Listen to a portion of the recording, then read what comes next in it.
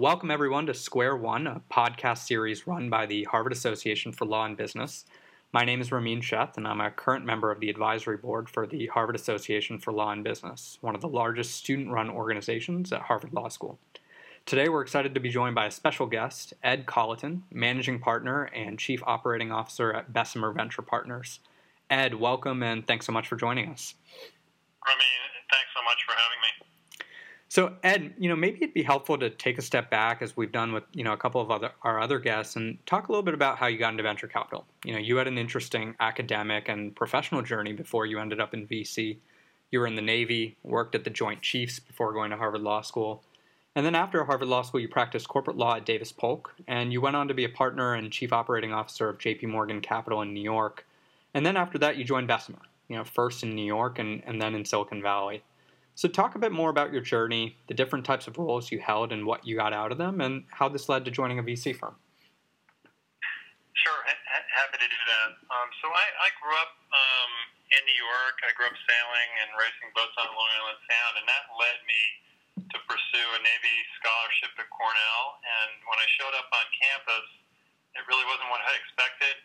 They cut my hair really short, and we started marching around doing military drills, and I really wouldn't have lasted very long, but thanks to an officer there, it was interesting, the Cornell Navy unit seized a drug-running sailboat, and we rebuilt it, and then took it out of the Great Lakes, and then out on the Atlantic, and raced it to Bermuda.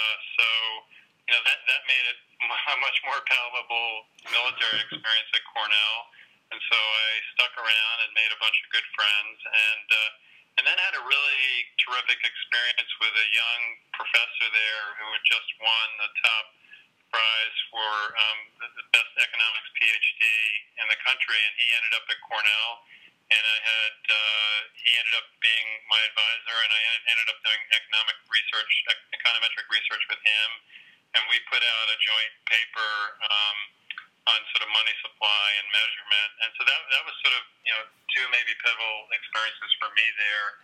I graduated from Cornell, and then I was assigned to a ship in the U.S. Atlantic Fleet out of New York, and there I was the ship's navigator and combat information center officer, and suddenly, coming from kind of an academic environment, I was in charge of a division of men, some of whom had 15 years of experience in the Navy, and I found out pretty quickly you can't really just order people around. I tried that, but that didn't really work well.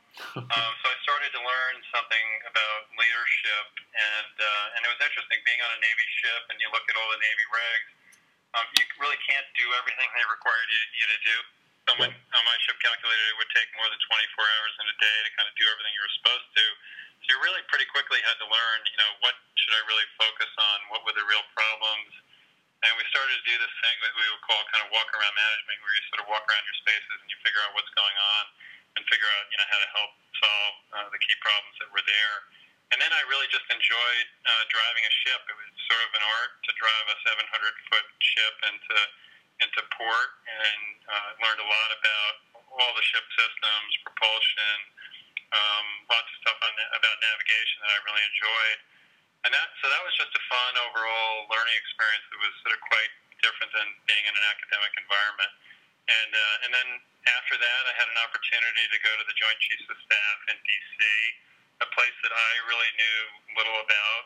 It was at the tail end of the Reagan era, and I went to something called J5, which is the Plans and Policy Directorate of the Joint Chiefs of Staff, and that really there was an interesting program there called the Program to Exercise Navigation and Overflight Rights Around the World, where fleet commanders would look at challenging rights of other countries under customary international law, and they coordinate with the fleet commanders and the State Department and the National Security Council. And that was just a really interesting program to be involved in, and to see a little bit of the political environment from a very different perspective. And in that office, I worked in an office with half lawyers and half people like I was operationally from the field, gained a lot of respect for the lawyers, and so decided, hey, maybe it was a good idea to get a law degree. So I came into Harvard Law School, having had a couple of experiences which were interesting, and that maybe shaped a little bit of what I did, which was take a whole variety of courses and and really try to learn a lot about a lot of different areas. And one of my favorite courses, for example, was the family law course taught by Martha Minow. I'm not just saying that she's dean now, but at the time she was a really young professor, and that was really interesting and fun. And then in the end, I ultimately, since I was interested in business, I chose to go into corporate law. Like New York City was the place to go. I had been, from just outside the New York area. So I ended up choosing to go to Davis Polk there, which some of the people there seemed to have some, reasonably good balance in their lives, so that seemed like a good choice. And I spent 6 years there, most of it doing private equity deals for a firm called DLJ Merchant Banking that was just taking off, and there was a guy there running it named Tony James, who now is pretty much running Blackstone. And it was really a lot of fun to be their outside advisor and doing a lot of work for them on LBOs at a time when not a lot of people knew what private equity was all about. But I ultimately, after that experience, I figured I really wanted to be inside the business and be part of a team. Maybe take advantage again of some of the leadership aspects that I learned while I was in the Navy. So that led me to go to J.P. Morgan, and they were really building up their global private equity business. And I went in there and spent the first year as the GC of their global PE business, and then the head of the group was a really terrific Australian guy. It was a great group. We got along really well. The culture at J.P. Morgan was really terrific.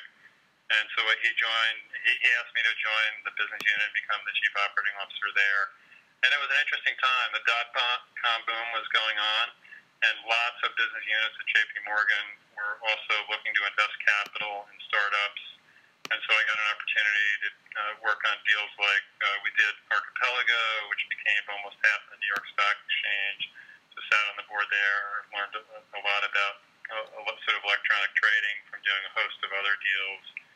And that was just a really terrific business unit to be. It was one of sort of the 5 principal lines of business at J.P. Morgan, and that was great. But along came Chase Manhattan Bank, and they decided to buy J.P. Morgan. And the firm went from 12,000 people to 120,000 people. The culture was very different at Chase. I liked a lot of the ethics and what was happening at J.P. Morgan. It was a place that wasn't always bottom line oriented. And so I decided to leave and took time off, got married, did some traveling, and then just had the good fortune to join a venture capital firm in 2001. I think some people said, I was joining venture at exactly the wrong time, just as venture were melting down from the bubble. But it was interesting because at the time I was able to come in and really help as this cottage industry was really becoming an industry, putting out lots of capital and trying to think about how it was doing that. I had an opportunity to come into one of the top firms, and how do they rebuild? Where do we go from here? How do we transform in what was going to be a very different environment? And so it's just a lot of fun trying to do that. And I was able to sort of draw on a lot of the skills that I'd had in the past to make that happen. Yeah, no, I think a lot of what you said there resonates, right? And I think one of the things, I've really internalized is, on this podcast itself, we've talked to other VCs as well, is that I think a variety and breadth of nonlinear experiences actually ends up being critical and integral to, overall career success, but especially in venture when, you're seeing so many different industries and so many different types of companies. And so now you're in venture, right? And you've been in the industry for 15 years. You've been quite successful at it. And Bessemer has invested in a number of fantastic companies: LinkedIn, Yelp, Blue Apron, Periscope, Twitch, Shopify, Twilio, amongst many others. Talk a little bit more about, Bessemer's thesis and what the unique value prop of the firm is, especially when thinking about the place of the firm in the larger venture landscape. I think one of the things that makes BVP especially interesting and different from other Valley firms is the focus on investing in specific roadmap areas and your global footprint with offices in Israel and India. So shed some light on the strategy and the culture there, and really how it ties to your fund's thesis and value prop. Yeah, sure. Happy to do that. And thanks for mentioning a bunch of the good companies, because we've got a whole laundry list of companies we invested in. And then in the anti-portfolio, if you go on our website, of companies that we had the opportunity to invest in, but failed to do so, and they turned out to be great companies. So it's a humbling business, but a lot of fun. Um, so Bessemer is interesting because it came out of a family office, and they started doing technology investments in the 1960s. And one of the things they pretty quickly realized was that over the course of someone's career, if they were to stay in venture and be successful, what you were going to invest in really was going to change over time. So what they really ended up doing, just more out of trial and error, was hiring curious people. And today we kind of call those people athletes that really are comfortable moving between areas. And then I would say in the early 1990s, this practice became a little bit more formalized. There was a partner, they hadn't promoted anyone in about a decade. There was a partner that they promoted. He was trying to figure out where to focus. And so they told him, why don't you just take 6 months and talk to as many smart people as you can and try to figure out where to invest. So don't do anything. Just go and talk to some really smart folks. And so he came back after that exercise and he said, there's this thing called the internet, and I think I'm going to focus there. And that was really the start of sort of the formal roadmap process where, people would go out and rather than, do deals that kind of come in the door, they look in specific areas, in areas that they think are going to be, they're poised for growth for a host of different reasons. And they build that roadmap and they start to put their toe in the water and make some investments, and that became at least a process here that we think has sustained some good performance. And we're not just solely focused on Silicon Valley. It's really meant that we're okay with getting on planes and looking for deals in other parts of the world. For example, in 2002, we found Skype when it was 2 guys in Estonia. They couldn't even come to the U.S. because they were being pursued by the recording industry.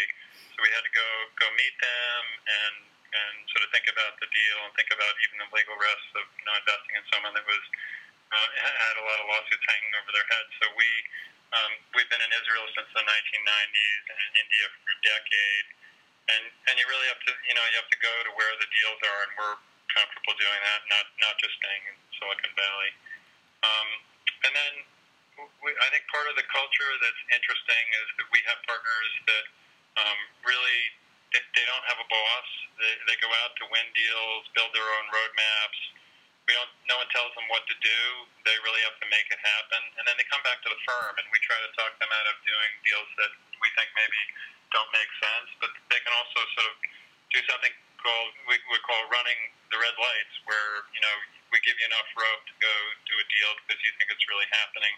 And some of our most successful deals have been really controversial deals internally, but ones where the person doing the deal has really said, hey, I think this is going to be an interesting company. And then I think you have to really create a culture where people want to be working and be at the firm long after sort of the financial incentives have ceased to be, a key motivation. And so, do they really enjoy working with entrepreneurs? Are they comfortable with failure? Are they okay with missing some deals? Are they humble? Are they willing to kind of pick themselves up and try something else when it doesn't work? I think a lot of those cultural attributes are kind of key to maybe building a successful firm.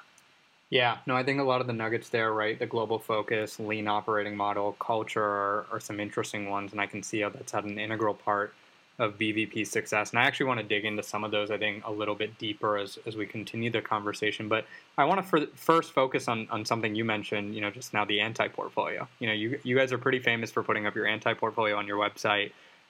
Which is, as you mentioned, right, a lot of the generational companies you missed out on. And I really enjoyed, some of the anecdotes around not only which companies you missed out on, but, specifically how. I think my favorite was actually the Google story with your partner, David Cowan.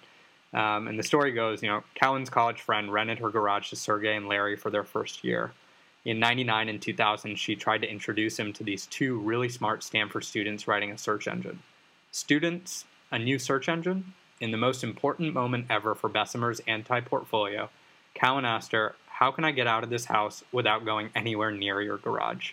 So many of your partners, Dave and yourself included, have been ranked on the Forbes annual Midas list, tracking, the top VCs globally. And a significant honor and really a marker of successful venture investors. And I really say all this to get to the core question of, what is it about startups that makes it really hard, even for the best, to predict winners and losers? And what all have you learned from as a firm, and personally have you learned from your anti-portfolio, and how do you guys harness it internally to become better investors?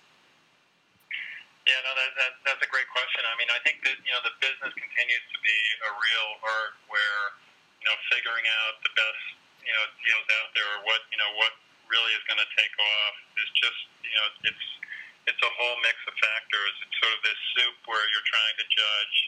Do you have a really interesting entrepreneur? Are they really passionate about what they're going after? Is there a good market opportunity? Is it the right time? Do they have the right team? Are they sort of humble enough to figure out and take advice? And it's just sometimes a number of those things work, but there's one key missing ingredient, and it doesn't happen. Sometimes you just sort of judge that someone maybe isn't going to be successful. In fact, they are, or you don't have a good cultural fit, and you're not really comfortable backing them, but they're successful anyway. And so it's sort of this apprentice business where we're all continuing to learn as we go, and as the market evolves. And I think that's what makes it interesting and fascinating, that you never get it right. You sometimes get it right, and as long as you get there are a handful of deals where they really do take off and they do really do well. You're going to get more capital, and you can go back to the well, and you can kind of try again. But it's building that whole culture where you can, and you have enough initial success there that you're able to sort of keep it going. Yeah, my favorite piece on that is that the right way to think about venture is really it's not a batting average game; it's a slugging percentage game. And when you get it right, it matters that when you get it right, it matters that you get it right, because when you get it right, you really get it right. So let's. That's absolutely right. I mean, you can only lose one times your money, but if it really goes well, it could be 1,000. Yep. Interesting. Exactly. So let's talk about that a little bit. Let's talk about the future of both your investment purview as well as the venture industry. So I've got a two-part question for you. First, you guys invest in companies obviously that are aiming to massively disrupt industries. So first question is, what are you excited about these days? Is it a specific vertical? Is it a specific tech stack like augmented reality, virtual reality, machine learning? And then second question is, how do you think about disruption to your industry itself? The venture climate has changed tremendously, since the early 2000s, since you've been involved, and not just because of the bubble, but I think there's a lot of different interesting underlying shifts that are going on, technological advances. I think the funding environment and structure itself are undergoing interesting shifts. Seed stage funding has grown significantly. It's getting more institutional, crowded, and seeing a lot of new and innovative vehicles coming up. Traditional Series A players are also moving in that direction with new models emerging. And, I think Andreessen's full-out operating model, really going after the LA agency type model, has been interesting. Google Ventures and kind of the hybrid corporate venture firms. And then I think as of late, you've seen a lot of the late-stage growth equity folks, really getting more involved and more involvement from traditional institutional investors. So, how do you think about disruption to venture? And when you think about it, do you think of, org and operating model issues like, firms that'll specialize more in verticals or geography or stage?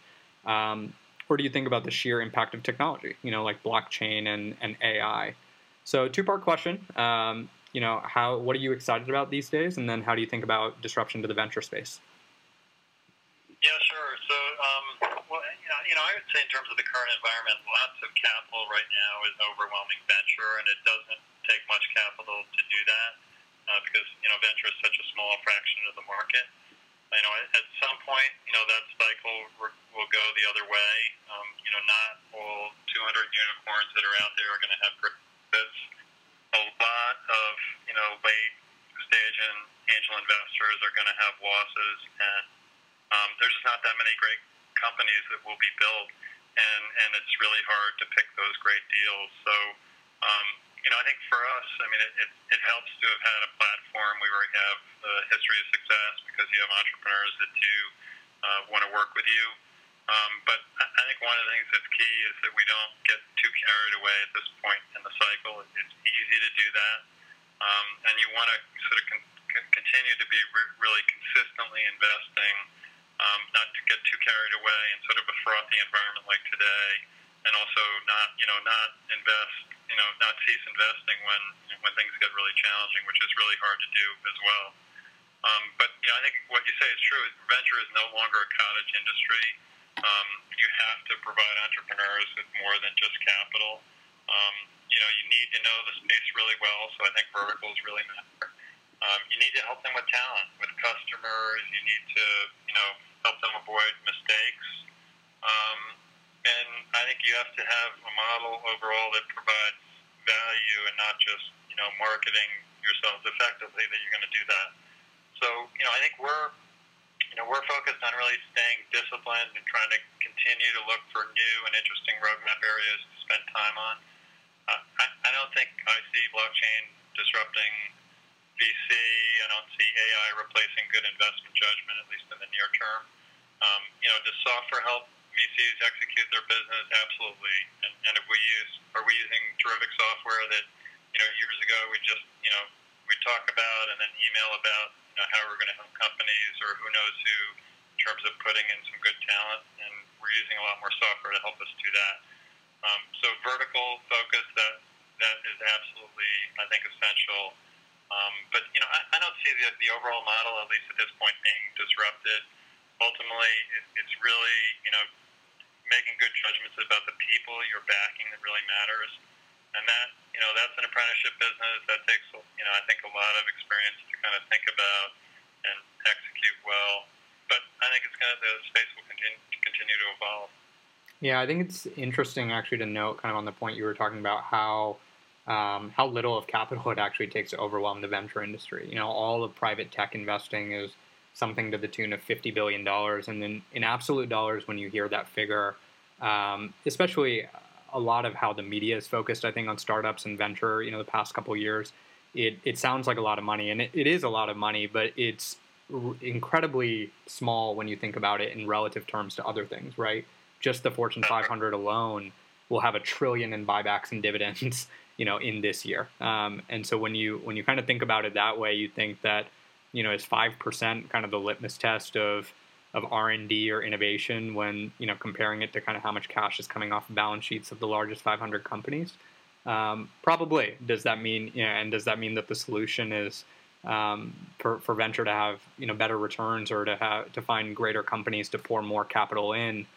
Probably not. And having come from the PE world, I'm actually interested to, hear what you think of venture as a relative to, other asset classes these days. There's a lot of interesting data on the environment getting frothy. You mentioned that a bit, though it has become a little bit more cool and rational since 2016, especially since I think February 2016 when LinkedIn and Tableau, dramatically dropped in market cap in that 1 week. But even then, generally I think in 2017, LPs seem more bullish, about putting money into venture. I think there are some underlying mechanics that point to why this may be. I've done a lot of thinking on this concept, and I'm interested to hear your thoughts. I really think it boils down to one fundamental concept.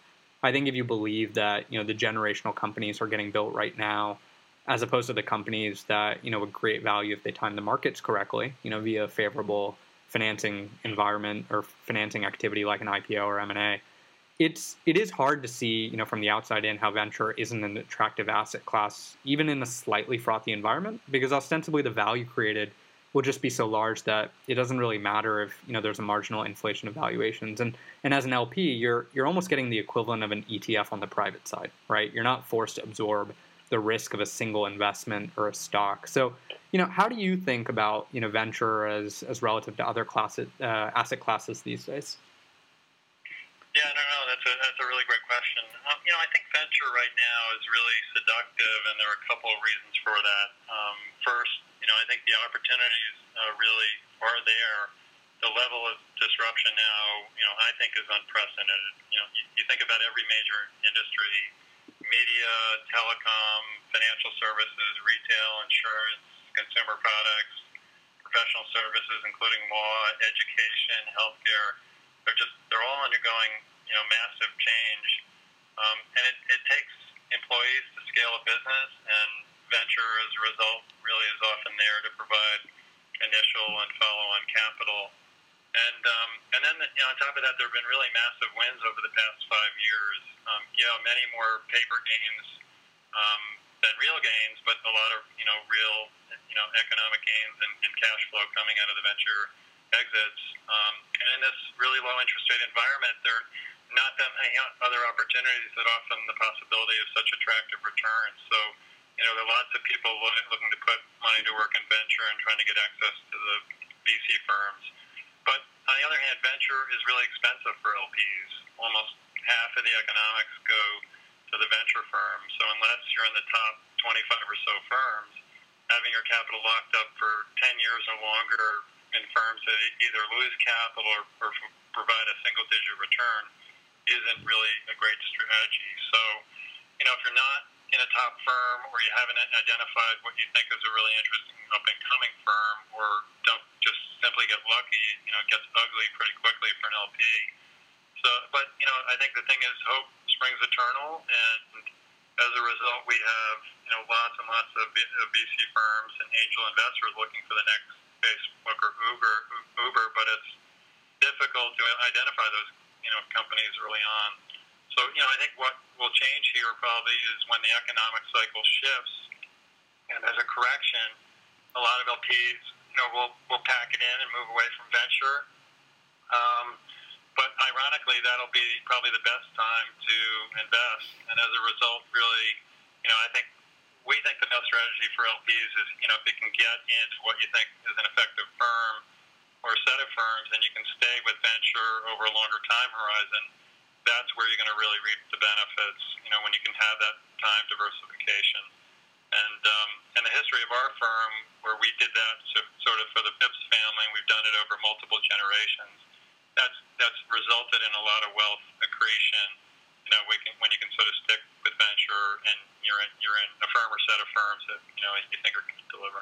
Yeah, I think one of the interesting things actually when you kind of look and you chart over the course of the last 20, 30 years and you look at major exits and really when a lot of these influential companies were founded, you actually find that it's pretty well removed from the ups and downs of the financial markets and financial cycles.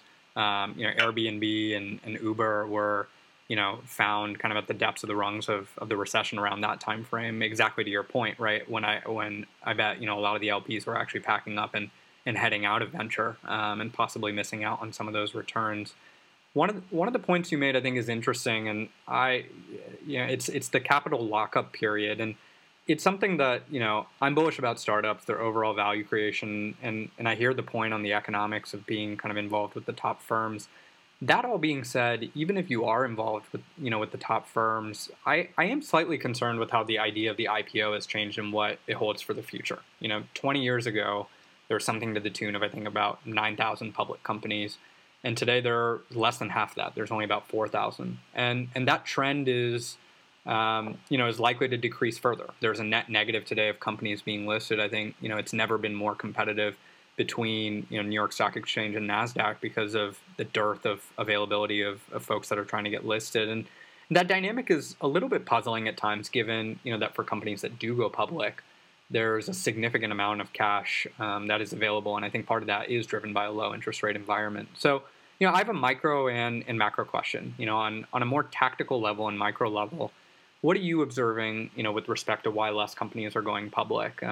Is it a governance issue, a cultural issue, or something else? And then I think at a 30,000 foot level, the more possibly interesting question is, what are your thoughts on whether this is a good or bad thing for society and innovation? Heavy hitter public tech companies like Facebook, Amazon, Google have so much cash on their balance sheets these days, and they've really created a market. There used to be a time where you couldn't get so big because nobody would buy you, but these guys have really created a market for large-scale M&A, and for which previously, right, to get liquidity, you had to go public. And I think the positive impact of that is companies can really act at scale.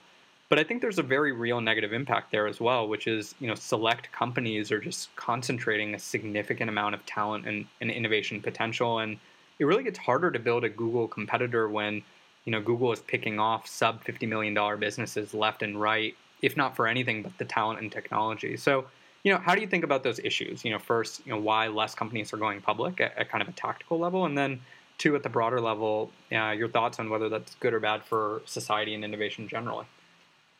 Yeah, sure. So, I think right now the IPO market is really being affected by the ability of tech companies to raise very significant amounts of cash pre-IPO at very high prices. And those valuations really create a bar that those companies have to clear before they can go public. And so, as a result, it just really takes time for those companies to build real businesses that generate real cash to then IPO at a level that will clear the last set of investors that are investing. So I think that's really impacted a number of companies that, in really almost any prior period, they would have gone public by now, and they've put it off. And I think that does have consequences. Has consequences in terms of, are these companies now being run efficiently? Do they have discipline? And ultimately, it is good to have the public market discipline, the transparency. You've got to deliver. You've got accountability. You need to build that into the company culture. I don't think you can wait too long to do that. We've got some companies out there that have been built cultures that we're scratching our heads and wondering, are they sustainable? And we like having the discipline, and we really push our companies to go public more quickly so that they can get out there and kind of absorb the environment that they're going to have to live in. In terms of, sort of some of the big, companies out there like Facebook and Amazon and Google, is it good to have these companies out there and buying companies early on, maybe picking them off before they've had an opportunity to become larger, more significant public companies? I don't know that I see that, surviving forever. I think, we've had companies that have been, the large gorillas in the market, and they've done it for a while, but I think it's often in these really big companies hard to sort of maintain that over a long time horizon. So while I think that's a near-term issue, I don't know that I necessarily see that, playing out over a long time horizon. Yeah, the Wall Street Journal had an interesting article actually a little bit about this, and specifically focusing on kind of, a lot of the unicorns raising cash in 2014, 2015, not raising again in 2016, and what the ultimate outcome was going to be, whether it was going to be, big tech kind of picking up these companies in the form of acqui-hires or, pennies on the dollar, or really if these companies were kind of going to go on to become big successes. And one of the focus areas actually of that article was a little bit about, Silicon Valley and San Francisco generally. I think when you think about Silicon Valley and SF generally these days, it really has its own cachet, right, with respect to talent, capital, and ideation. And, as entrepreneurship has become, a little bit glorified, I think, in the media these days, and a little bit dangerously so.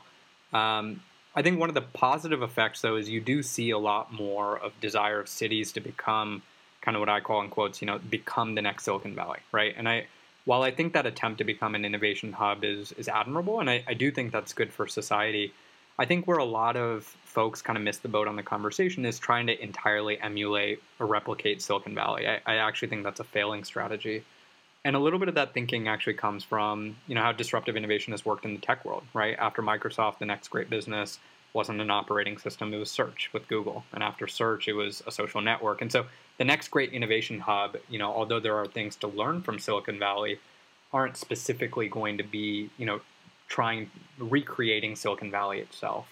My 2 cents on the topic, I think cities should focus less on what Silicon Valley is doing and really go in all on their competitive strengths. I think Pittsburgh, Phoenix have had a pretty cool, interesting story with this on trying to really drive up the self-driving car pilots. I think it's good for the ecosystem for a host of reasons. They're attracting machine learning and AI talent, which is important for future companies. They're establishing a good kind of balanced regulatory environment. They're also setting a precedent on how startups can work with large companies. If you were clean sheeting a plan, for a city to become an innovation hub, how would you do it? What would you focus on? What are some of the good lessons from Silicon Valley you would bring, and what are some of the things that you'd leave behind? I think that's a great question. One thing is, we've observed over a long time horizon that innovation is increasingly happening in a lot of places other than Silicon Valley. I think historically, roughly half of our deals have come from other places outside of Silicon Valley, places like Ottawa in Canada, or Israel, or Boston, or LA, Scottsdale, Arizona, Estonia. I mentioned Skype. You've got a lot of software tools that are accessible globally. Interesting pockets of talent can be found in lots of places. We have multiple companies now that are building teams that are dispersed. So you may have a geographic headquarters of a company, but actually the talent pool is in lots and lots of different places. When I think back on Silicon Valley, that really started as a result of you had a bunch of pioneering tech firms, you had Stanford as a source of tech and funding, you had local capital, and then, the public sector, and back then it was mostly the DoD, provided a rich source of contracts, and that laid a great foundation that established the culture. But Josh Lerner at HBS has done a lot of interesting work in this area. He's got a book that he wrote a number of years ago called Boulevard of Broken Dreams. And it's really, he focused on kind of the massive mistakes that have mostly been made, and there's really limited ability of government to stimulate the entrepreneurial sector directly. And most of these efforts have failed, and they're typically not really designed well. And what, I think he found, and what we found as well, is that really what governments can do is set the table. They can, for example, create rules to allow self-driving cars, and not rules that are unreasonable. I mean, I think the auto industry in general in the past 100 years, I think that 10 million people have been killed in the U.S. auto industry. It's not, some would say it's not a safe thing to do at all, and we wonder why are we even there where we let people drive around these massive vehicles and kill people. But, I think cars will get safer. I think autonomous vehicles are really an interesting way to think about doing that. And as a result, you need reasonable regulation to kind of figure it out. There will be accidents, but are we going to get better? We have to allow for that to happen. So I think they can set the table. They can think about, a lot of that happens at the federal level. They can happen at the local level in terms of tax rules, in terms of immigration and market regulation, and what's happening with pensions or, local pension and state pension funds. Can they invest in venture? What are the employment rules? A lot of those happen at the state level. What's happening with housing?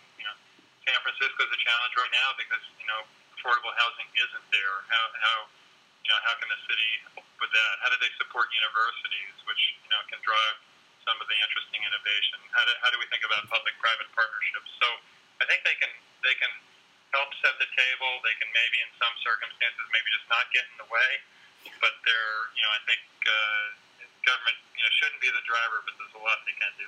Yeah, I think the government story is actually really interesting. Before we kind of dive into that, I think the self-driving cars point you made is nuanced and interesting, and I want to kind of focus on that just for a second from the perspective of, I think the media does. I think generally when change is happening, it's very easy to estimate what's going away and what's getting changed, and it's very difficult to estimate the positives that are going to come up, right? So a lot of the media stories these days are jobs are going away, et cetera. Which is interesting because, if you think of 2010, you would have never, in 2005, you would have never imagined there would be something like an Uber driver as a viable employment opportunity. So I think, systematically, it's easy to kind of look at what's going away, and it's hard to see what's coming. And with self-driving cars specifically, I think the narrative often focuses on, there's a car crash. And a car crash is terrible, but I think the apt way to do it is to say, there was one self-driving car crash today, on June 21st, 2016. How many human car crashes were there on June 21st, 2016, right? So you're really comparing kind of apples to apples. That's right. And so I think, that narrative actually plays a very important kind of structure and issue in the role of government also. I think, what we're seeing kind of in the political climate today is that narrative often drives a lot of outcomes of the way people perceive government and kind of the actions and outcomes that governments are achieving. So, as we finish up kind of Q1, we finish up Q1 here of 2016 and coming up on the first 100 days, of the new administration. What do you see for venture tech and startups and kind of the rest of 2017? And what are the big stories? On the optimistic side, I think there's a lot of activity in the financing side, and I think there is potential for some good changes. You know, if you know if tax reform actually goes through, I think a lot of these public tech companies that just have enormous amounts of cash on their balance sheets could really bring them back to the country, and I think we could see more R&D, M&A. I think the enterprise IPO story has been relatively healthy, kind of this first quarter. So I think there's some room to grow there. And other than the financing side, I think also on the positive angle, I think I think we'll see some stories on the technology side. I think we're seeing the maturation of mobile clearly, but I think we'll probably start to see a new underlying tech stack go mainstream. Machine learning, AI, it's really picking up steam and becoming a household word, kind of like cloud was a few years ago. On the pessimistic side, though, I see a lot of uncertainty given, the turbulence in Washington. At a micro stage, I think it means, risk aversion for startups. At a macro level, I get concerned because I think it has actually very real impacts of, entrepreneurs deciding if, they want to come to America, they want to start businesses in the U.S., what talent kind of decides to do here itself. So certainly, a lot to be written out for venture tech startups during the remainder of the year. How do you see it playing out? What are kind of the stories that you think will kind of come through? What are the things that keep you up at night? Yeah, sure. I would start by saying, I think Trump is going to continue to be really hard to predict. While not a lot has happened in the first 100 days, and maybe that's in part because there's a steep learning curve for that administration so far. I think there's a chance that there are some developments like corporate tax reform that businesses are going to like. I think the 15% rate is that's too low in my view, maybe given economic inequality, but that certainly would be positive for businesses. And there may be some regulatory changes that lead to interesting innovation. Those are the inflection points where entrepreneurs seize on something and say, hey, I think this is a change that will result in a new business opportunity. But I think there are also certainly some risks that you pointed out as we retreat from globalization, potentially embrace some of the anti-immigration policies, don't really embrace sort of climate change and the opportunities there. It feels like to me a retreat from the rule of law that, Trump could do something that, may start a trade war, he may start a war that's not on Twitter. So I think it's just unpredictable at the moment. But I do think that innovation is impacting a broader swath of the economy than when I started at venture.